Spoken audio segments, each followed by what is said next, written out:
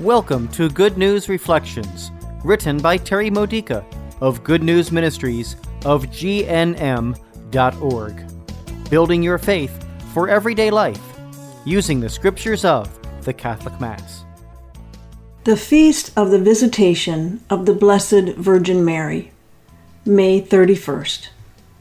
Today's theme, being visited by our Blessed Mother. Imagine what it might have been like for Elizabeth when Mary visited her, as told in today's Gospel story from Luke chapter 1, verses 39 to 56. Have you been personally visited by our Blessed Mother? I'm not talking about having visions or getting messages from her. Do you know what it's like to have a personal relationship with her in which you experience her motherly concern for you? Because God loves you and wants the best for you, through His power, this is possible. I grew up Protestant. Although I became Catholic in 1977, I couldn't feel any personal connection to Mary. I listened to what others with more experience said about her, but it just didn't seem real. I learned to pray the rosary, but it was boring and less meaningful than my other methods of praying.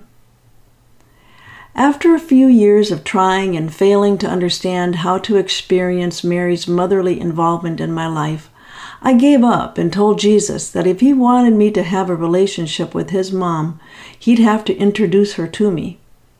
A few more years went by.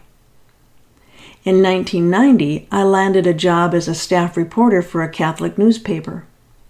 One day, I was invited to write about a Marian speaker named Wayne Wiebel while he toured my diocese.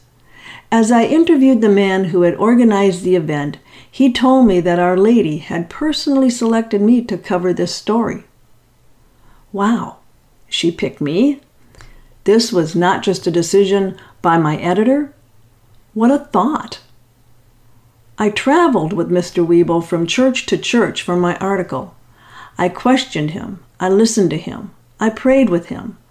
I watched people thank him for his words. Some of them gave him gifts, such as a crucifix and a picture of Mary. Each time he turned and gave them to me and said, "Your mother wants you to have this." Really?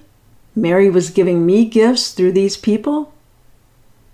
I was not convinced. She continued to feel like a stranger. I knew about her, but she seemed long dead and far away. That night, before I went to sleep, I told Jesus again that if He wants me to have a relationship with His mother, He'd have to make it happen. The next morning, I awoke feeling very different.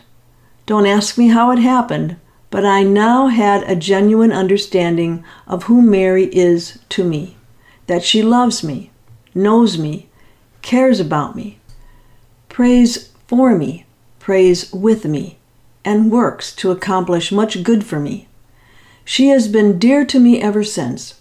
She guided me into starting Good News Ministries even before I knew God's plans for this. Mary cares about you too, and every person you know. From heaven, she mourns for those who reject her Son, and she laughs for joy with those who delight in the Lord. She is real. Her love for you is real. She very much wants to have an Elizabeth experience with each of us and to praise the Lord with us. She wants us to sing our own Magnificat with her. This is the basis of our relationship with her. My soul proclaims the greatness of the Lord.